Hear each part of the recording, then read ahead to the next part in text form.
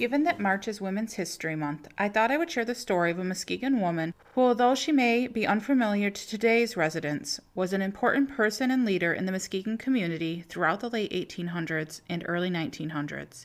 This woman, who will go on to be known as Mother Ward throughout the United States, was born Adelphia G. Westbrook in Surrey side of London, England, in 1844. After attending boarding school in London while her father served in India, the family moved to Quebec, Canada, where she attended a French convent school. As a young girl, she left Canada for Chicago, where she worked as an assistant to the famous evangelist Dwight L. Moody. At just the age of 15, she was teaching in his school and helping to obtain clothing for the children there. She later attended night school for bookkeeping, and during the Civil War, being just in her late teens, she was one of the first women clerks at Marshall Field and Company. It was also around this time that she married George Ward. The couple had 2 children, Henry in 1863, and a daughter also named Adelphia in 1866. In 1867, the family moved to Muskegon, where George worked as a carpenter in the newly booming lumber town. Nearly 20 years after arriving in Muskegon, Adelphia undertook something that was considered as radical and was nearly as opposed as suffrage was in later years, creating a fraternal organization for women that was rooted in the business of protective insurance.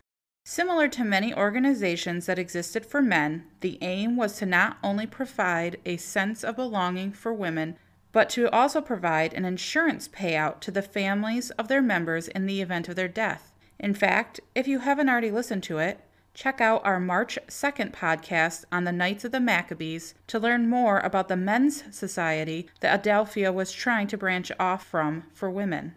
The idea of an insurance society for women was so radical because many men believed that women had no business sense and the endeavor would be a failure. However, Adelphia and 8 other women pushed ahead and formed their own organization in her parlor in March of 1886. It was on that date that the Ladies of the Maccabees was formed here in Muskegon, but it took 2 long years before they could reach their goal of becoming a fraternal insurance organization in the state of Michigan. The group attempted 3 times in those 2 years to send delegates to the head of the Knights of the Maccabees, the national organization for men, at their gathering known as the Great Tent. Once they had gained 500 members and had convinced the men in leadership they could run their own organization, they were given the go-ahead to finalize their endowed insurance society. It took another 4 years before it was a national organization, being recognized in 1892. Adelphia, known as Mother Ward, in addition to working tirelessly on the business end of the organization, also drafted the first ritual and oaths. She served as the first commander of the Muskegon Hive No. 1, and once the organization had grown large enough, she was the first great commander of the Great Hive. Her work with the organization continued up until her death, and during that time, the membership grew to 51,000 women across 22 states.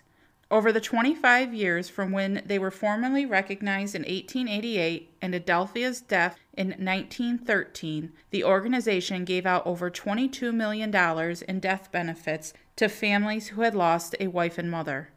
A year after her death, a large granite monument was placed on her family plot in Evergreen Cemetery with the name Mother Ward on one side and In Memoriam by Ladies of the Modern Maccabees on the other.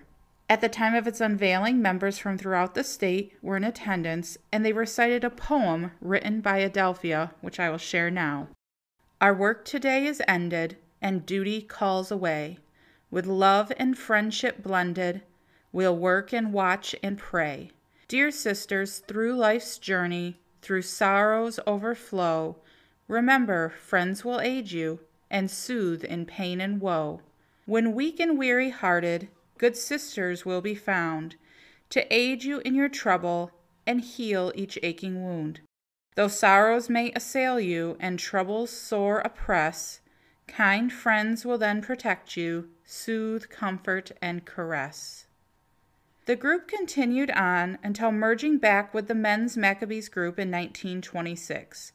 Interestingly enough, around the time the group was formally recognized nationally in 1892, a splinter group in Port Huron, Michigan, led by a teacher named Bina West, was also formed, calling themselves Ladies of the Modern Maccabees.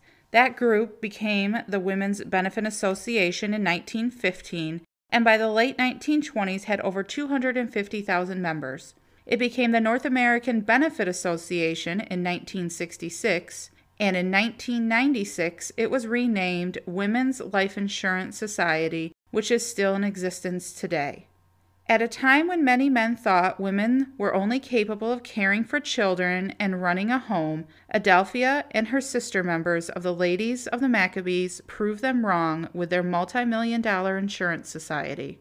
And I think we can all, no matter our gender, learn a lot from the perseverance of Adelphia Ward, who didn't give up when others said she couldn't accomplish her dream.